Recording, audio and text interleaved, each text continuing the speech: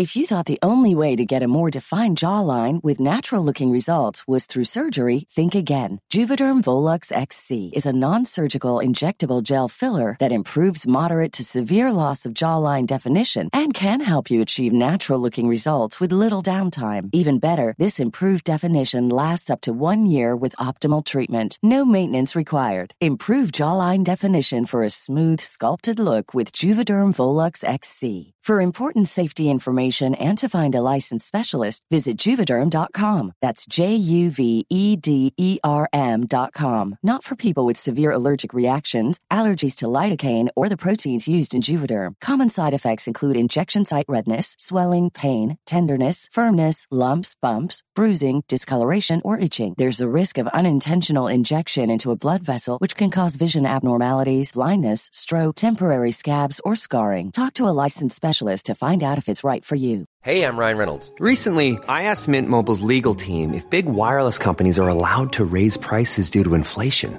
They said yes. And then when I asked if raising prices technically violates those onerous two-year contracts, they said, "What the f*** are you talking about, you insane Hollywood ass?" So to recap, we're cutting the price of Mint Unlimited from $30 a month to just $15 a month. Give it a try at mintmobile.com/switch. $45 up front for 3 months plus taxes and fees. Promo rate for new customers for limited time. Unlimited more than 40 gigabytes per month. Slows full terms at mintmobile.com. I'm Donald McIntyre, and this is Click for Murder, the companion podcast to CBS Reality's new television series. Now, throughout this series, we're revealing some of the most disturbing crimes of recent history, where the internet has been used as a tool to trick, torture, and to kill innocent victims lured into a virtual world where nothing is quite what it seems.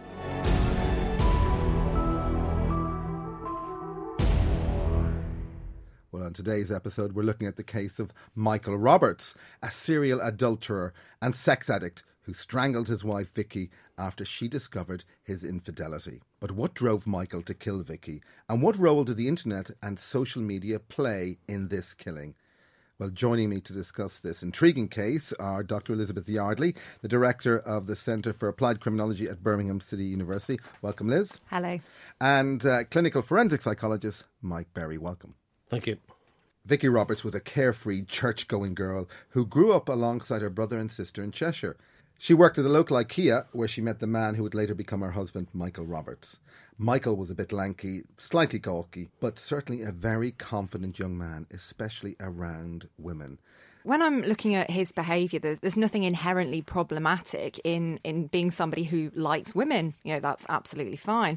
But I think when we start using those terms, Jack the lad, you know, he's a bit of a one for the ladies, we're kind of excusing his behaviour in a way in order to kind of put it to one side, essentially. So all the way throughout the evolution of this case, you've got him seeing various women at the same time. And I think in the background where we've got that expectation that it's okay for some men to behave like this, that's what allows it to go on for as long as it did. What are the traits we're witnessing now? What we're seeing is a high level of need to be satisfied, to have adventures, a very high level of impulsivity, I suspect. Those are the characteristics that he's showing.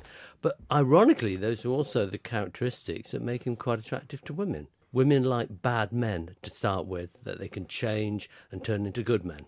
And they fail. Exactly. He's a project, isn't he, for a lot of women who want to come and tame him and look after him and probably feel a bit of sympathy for him. They think that he's damaged and they want to fix him. So the traits we can coalesce around are he's manipulative, he's a practiced liar, he is impulsive and clearly insecure and with an apparent, very high prolific sex drive. Yeah, this starts to make him a bit of a worry.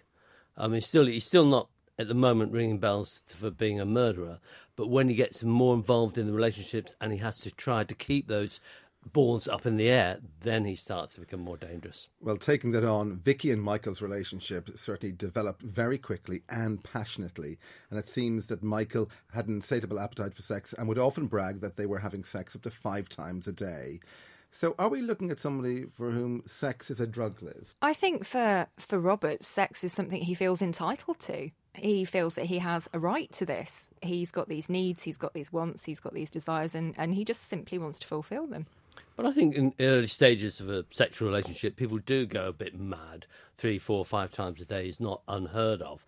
I think it goes off after about a month to 6 weeks. It starts to slow down a bit. When real life gets back into it, you haven't got the time for sex for 5 times a day. You've got other things to do, like work and family life and everything else. I think it trails off. In any case, it seems very early on that something happened that severely impacted their relationship and their sex life. Michael claimed later that Vicky fell pregnant and had an abortion, and that as a result their sex life dwindled. However, there appears to have been no record of any abortion. In an attempt to try and rekindle things in the bedroom, Vicky then agreed, according to Roberts, to engage in kinky, rough sex. Now, this represents an escalation of something, Liz. Yeah, he's somebody who's got that need for stimulation. He's got a sort of proneness to boredom, essentially. So he's someone who's quite hedonistic, and he's always wanting to enjoy himself, and he's pushing the boundaries. So when you say pushing the boundaries, we're talking about kinky, rough sex. That was the phrase used. Why is he interested in this? Well, one of the problems is one man's kinky rough sex is not necessarily another man's kinky rough sex. But what we have is somebody who needs to be excited and increase and escalate that excitement. I suspect he gets bored quite quickly and therefore he wants to move on. What kind of character is now revealing itself to us? It's somebody who is escalating, isn't it? It's someone who has got these wants and got these desires that he wants to fulfill, and he's doing it in increasingly extreme ways. Soon, rather predictably, Michael's eye starts to wander, and he gets a new job at a local Phones for You store, and he noticed a co-worker called Kerry. And journalist Liz Hull takes up the story. Roberts engaged in an affair with a woman he met at Phones for You who had been enlisted to train him. This woman called Kerry described how they had an intense sexual relationship. She was a single mother, but he often visited at her home, and they enjoyed gymnastic sex. I mean, this is now the person who we've seen from the very start. He's manipulative, he's got a high sex drive, he's evasive, he's obviously a practiced liar. He still is that persona Jack the Lad. Yeah, but he's displaying more and more psychopathic traits here of lack of any emotion, mimicking emotion. So he's probably showing the right face to the right person at the right time, but doesn't give a monkey's about the underlying emotions. Is Kerry the answer to his fantasies at this stage? Because we know the sex was rough, and at one time we understand he bites her breast and actually draws blood. What does that tell you about this relationship? It's how he reacted afterwards to this particular incident that I find interesting, because he didn't say sorry, he didn't apologise, he didn't seem to feel bad about it.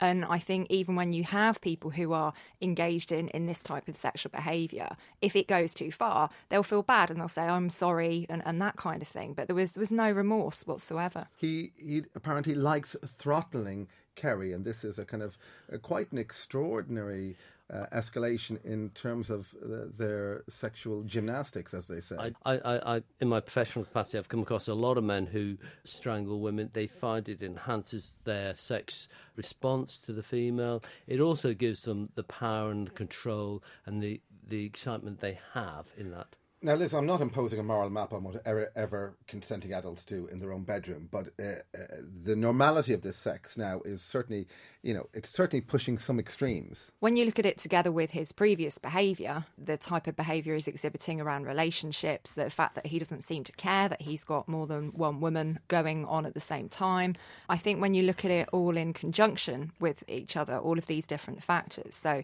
the fact he has an appetite for rough sex, the fact that he sees women as his kind of possessions that he picks up and uses and throws away. Looking at that all together, then that starts to become a bit concerning. Despite Michael taking every opportunity to indulge in that affair, he and Vicky still set a date to get married. Vicky thought she was marrying the man of her dreams, but she didn't know that at the same time, Michael was bombarding his lover with illicit messages. But soon Vicky became suspicious and decided to check his messages on his phone and Facebook. The evidence was clear. He was having an affair. She was naturally distraught. But desperate to save the relationship, she sent a letter to Michael asking him to change his ways.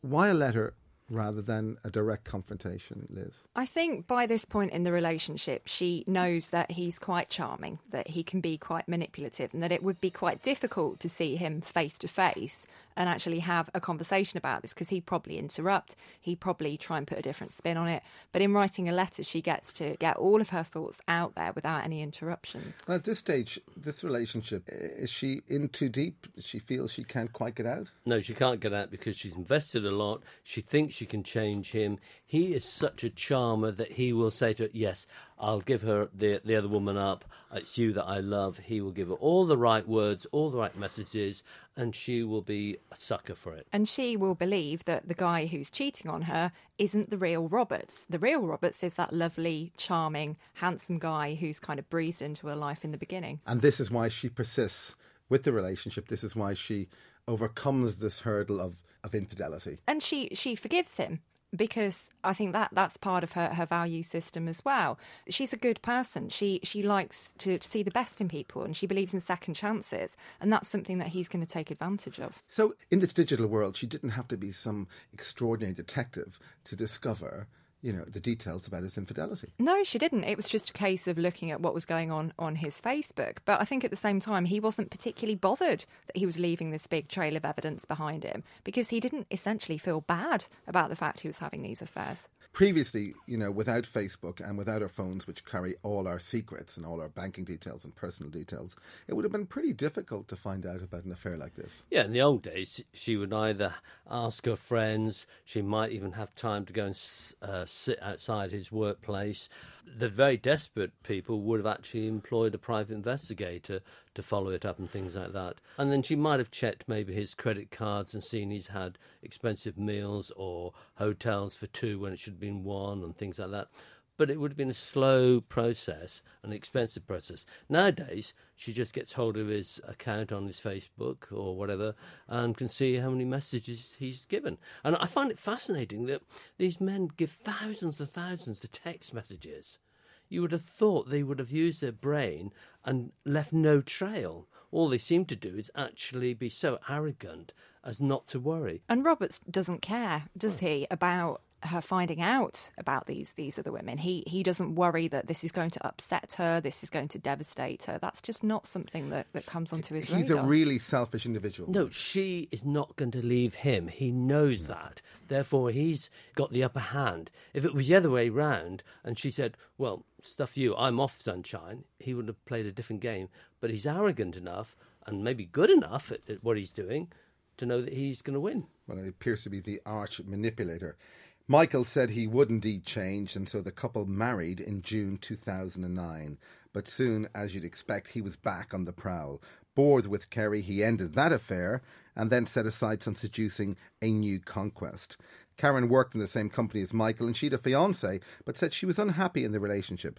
Well, Michael told her he was also unhappy in his marriage. He used Facebook and text to send Karen messages that became more and more flirtatious and more numerous, often hundreds a day, Liz. I mean, this is now moving into something psychotic, pathological. I mean, it really is hundreds of texts a day. It is incredibly intense, isn't it? And I think he's quite enjoying this because he knows that this is a space in which he can kind of gain a little bit of control over these women. He can get them to do the things that he wants. And it's a seductive tool as well. If you're constantly bombarding somebody with compliments and with nice messages, it really does get them where you want them. I mean, this is really grooming, Mike. I mean, you're very strong on this. What he's doing is using the internet to do his grooming.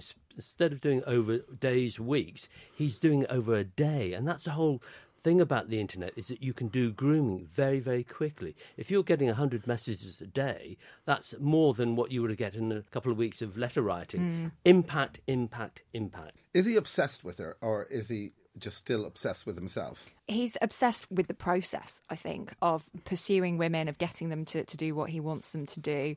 And I think it's part of his hedonistic kind of attitude. He wants to have fun. He wants to gain pleasure. And he really doesn't care who gets in his way. Well, over the next few weeks, the pair would meet regularly, and in November, just months after his marriage to Vicky, they started a sexual relationship. They would meet in hotels or have sex in a sports car. Michael also bombarded Karen with messages. In 1 month, he sent over 5,000, often sending them while he was with his wife or even having dinner with his in-laws.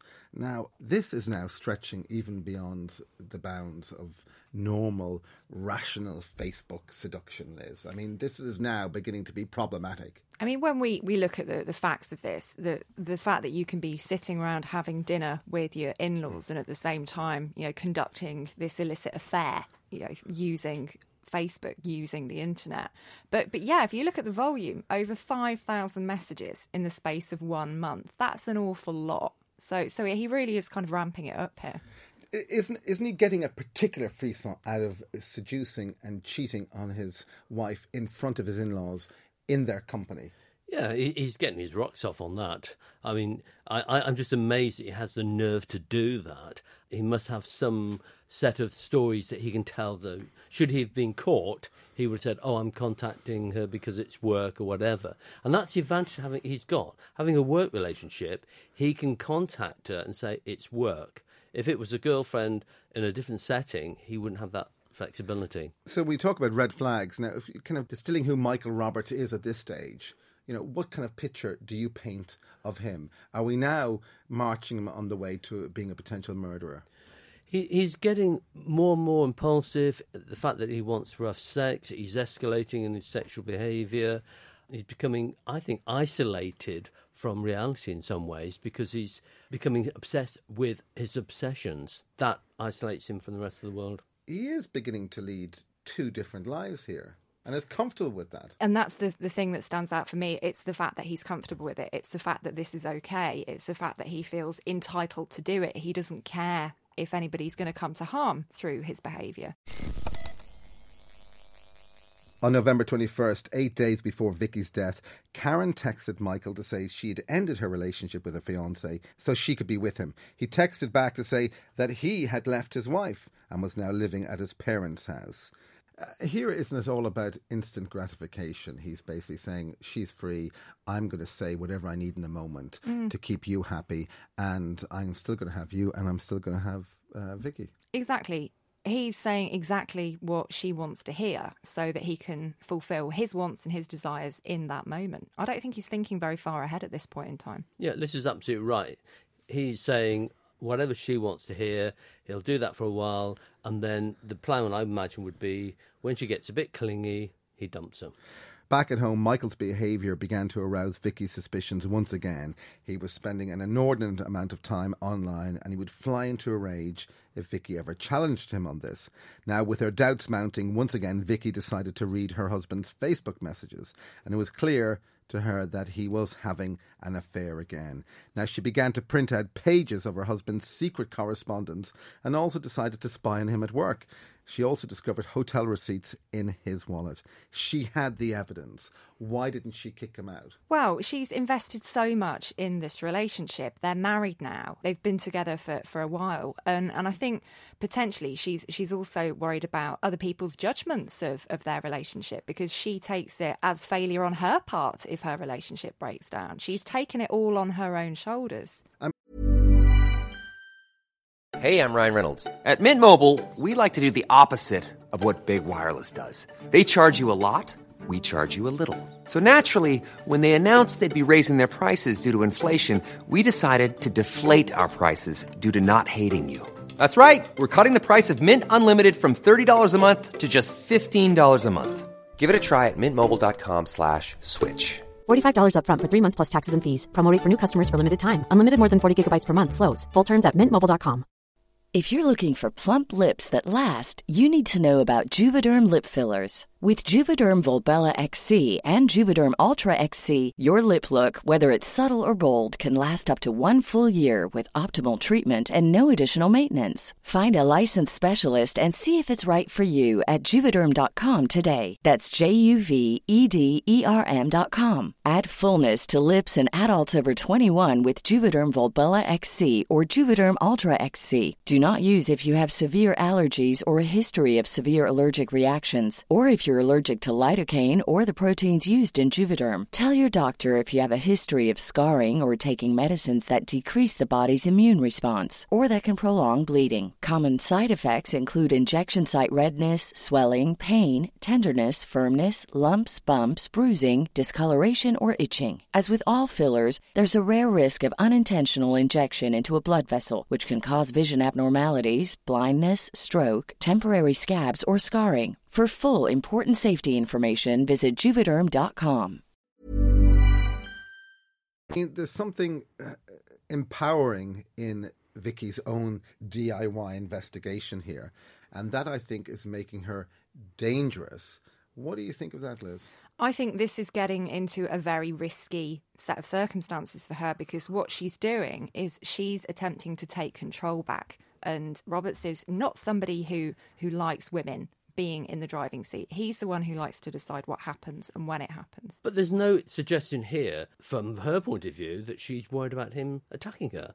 You get the impression she's worried about him charming her and convincing her that it's all lies, and that's why she's got the evidence. I can't see anything here that would make her feel uncomfortable that he's going to kill her. What's interesting here is there's no direct lead-up. There's no apparent traditional forms of domestic abuse, but we're seeing other forms of domestic abuse if we interpret it in the wider and more acceptable sense now, which is about power, control, manipulation. This is one of the mistakes that we've made for many years, both as criminologists and as society more generally. We use this thing called the violence myth. So unless there's violence, we don't believe that it's abuse. But what's been going on here in this relationship is abusive, because he's cheating on his wife, he's being incredibly manipulative, incredibly controlling of her, and that is abuse. And I think we really do need to recognise that, because this guy doesn't just snap, it doesn't just happen out of the blue, it's an escalation of behaviour.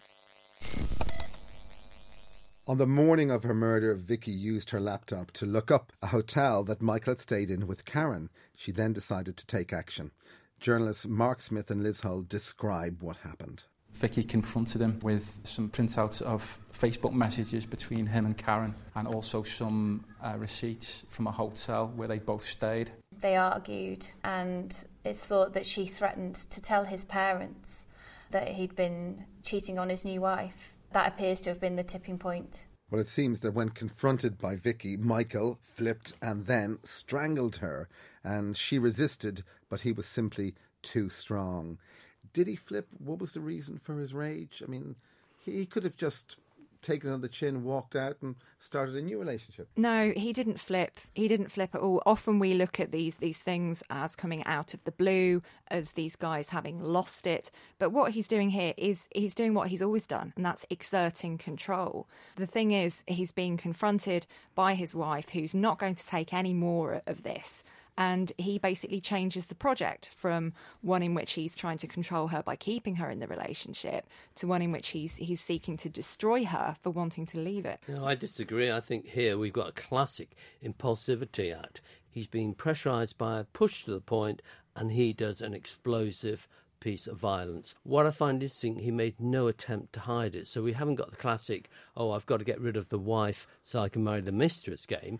He doesn't try to kill his wife in any logical, methodical way at all. It's just an act of impulsivity. Well, Liz, what's extraordinary is his actions after he killed Vicky. He's phoned his lover Karen, and for 2 hours they chat about mundane subjects like the X Factor. This is some really separation from reality. It appears to be, doesn't it? But what's going on here is that Roberts has solved a problem. So rather than looking at it as, I've killed my wife, I feel terrible about it, no, that's not what is going on in his head at all. He's solved a problem because she's been confronting him, she's been nagging him and annoying him and trying to make him accountable for his behaviour. And he's made that problem go away. He really doesn't care. He doesn't have empathy. So he's just moving on, essentially, very quickly. The day after the murder, Michael then goes shopping and meets his lover for sex at a Travelodge in Bangor.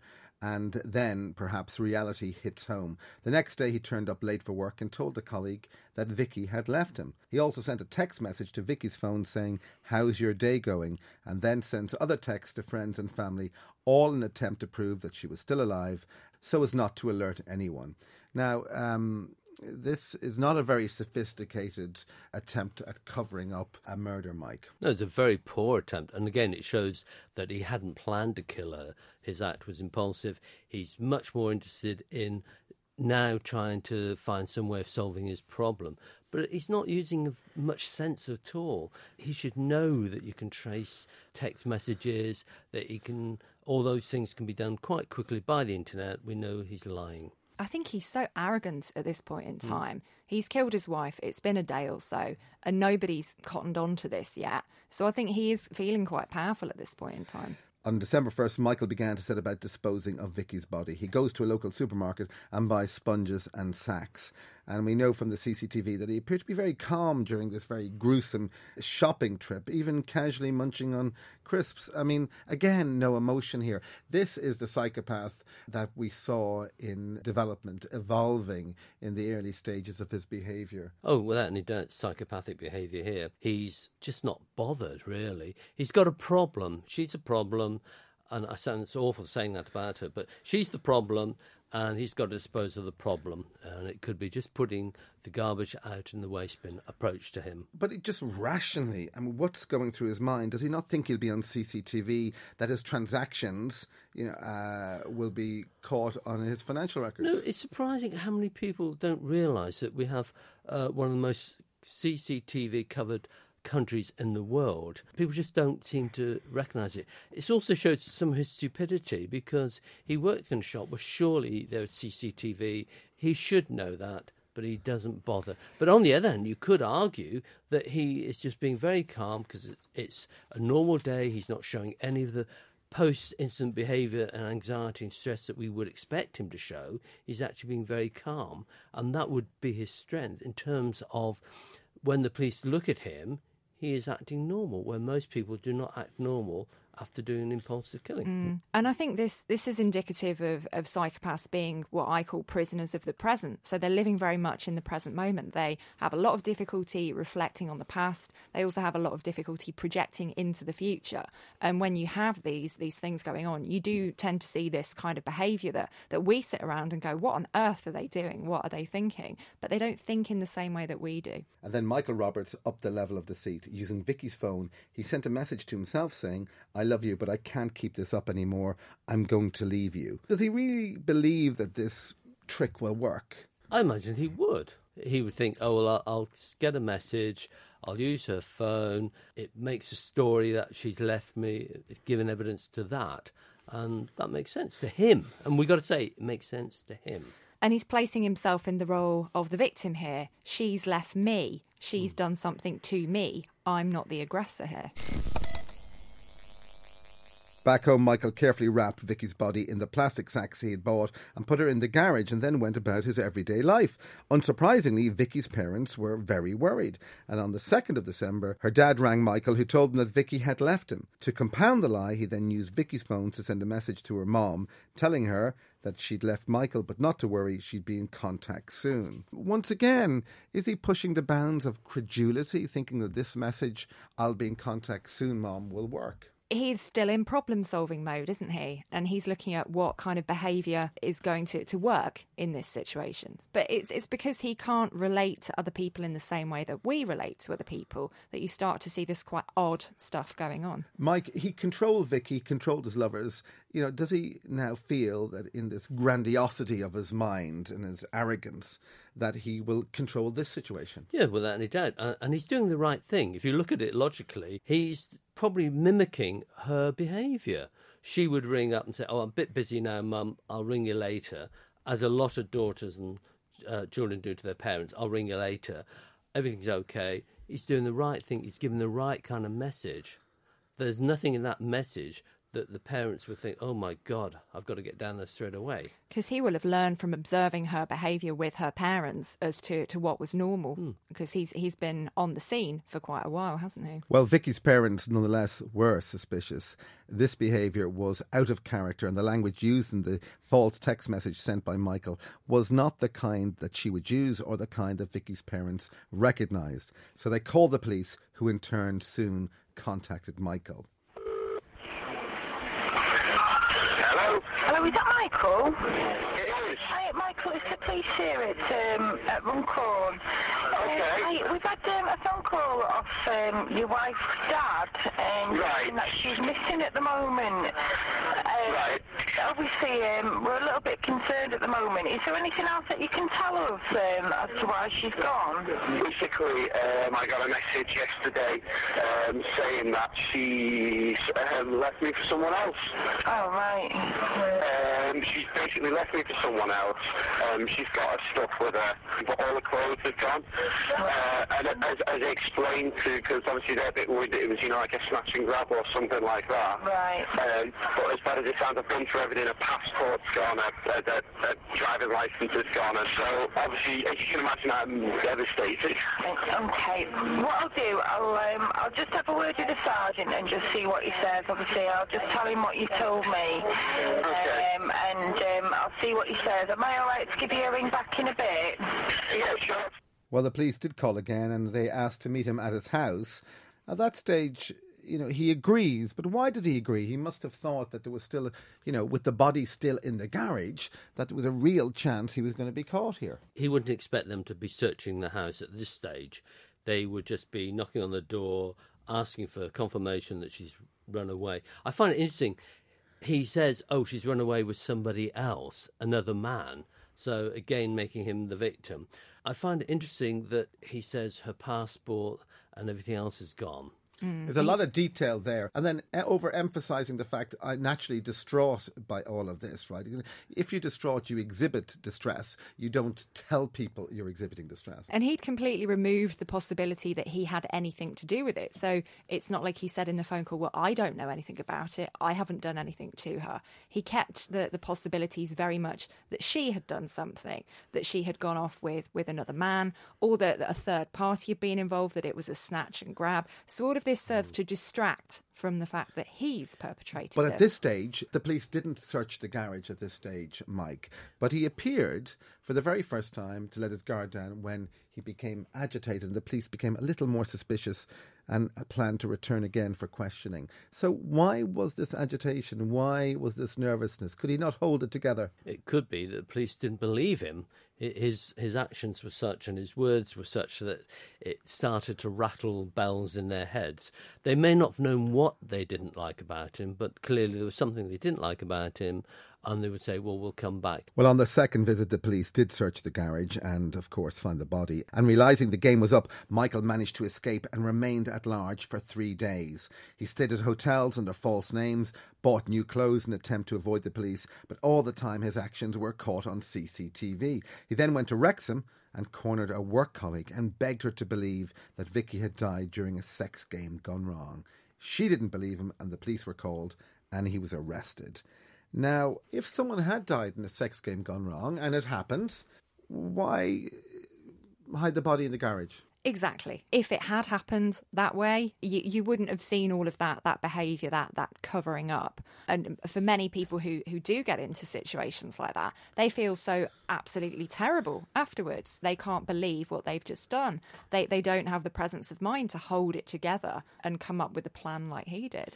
Yeah, it's what we call post-incident behaviour. When people have done something like a killing and they're not planned it, they get very anxious, very stressed by the situation, go off, get alcohol or drugs into their system, try to calm themselves down. He wasn't doing that. This is a man who used the digital world to seduce women, and eventually it left a trail which led, of course, to his ultimate conviction. But what kind of social media killer do you think he is? How would you define him, Liz? Well, if you look at the way in which he used social media specifically in relation to this murder, I'd class him as an imposter. So he took Vicky's phone, he used her accounts and tried to maintain the illusion that she was still alive. And we've seen quite a few cases in which this has happened.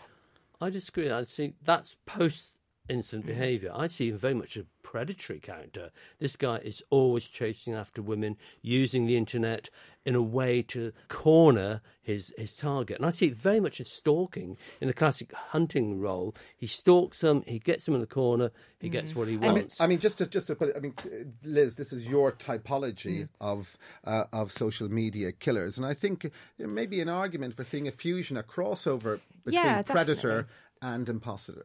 Yeah, I think there's definitely room for a crossover here, but I look very specifically at their behaviour in terms of in relation to the killing itself. But if you look at what's happening beforehand, then he is using social media in terms of developing his relationships with these women. He might not be meeting them online, but he's learned that social media, that messaging is a really powerful tool in bombarding people with affection and attention and getting them exactly where you want them.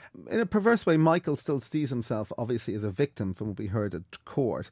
And it seems as if he feels that if Vicky hadn't confronted him, then if she'd indulged him, she'd still be alive today. So the murder, effectively, was Vicky's fault. This is incredible, isn't it? Don't confront me and you'd still be alive. And this is what a lot of abusers will do. They will blame their victims. You drove me to this. Look what you made me do. It's classic behaviour. Stalkers do that all the time. When they're arrested by the police for stalking, they turn the story around the other way and say, it's not me that's stalking, it's her or him that's stalking me. And they become the victim. Could this murder have been avoided, Mike? I think we've got a situation where he would eventually have got violent with Vicky. I think as later on, if she hadn't challenged him now, she would have challenged him later on, he would have been violent. Whether that would end up in a series of physical domestic violence or homicide, at this stage, we don't know. Yeah, I think it was inevitable that Roberts was going to cause harm to somebody at some point along the line because of that lack of empathy, because of that lack of guilt and that real failure to understand how other people feel. And certainly all the traits of a psychopath, Mike. Oh, yes, well, and the question, this guy could be classified as a psychopath. And that makes him dangerous in terms of risk assessment and predicting when he's going to be safe to let out. What are the traits? The classic signs of a psychopath is somebody who mimics emotion, doesn't actually experience emotions but mimics them. They're often very socially skilled, they're very self-confident, they're driven, and they're very manipulative, and they will play games with people quite happily because they don't feel guilt. They are people who will actually do things, know they're wrong, and don't give a monkeys. Michael Roberts was found guilty of murder and was jailed for a minimum of 17 years. So thanks to my guests, Dr. Elizabeth Yardley and Dr. Mike Berry. And of course, you can watch the full documentary of Click for Murder, Michael Roberts, on CBS Reality. From me, Donald McIntyre, for now, goodbye.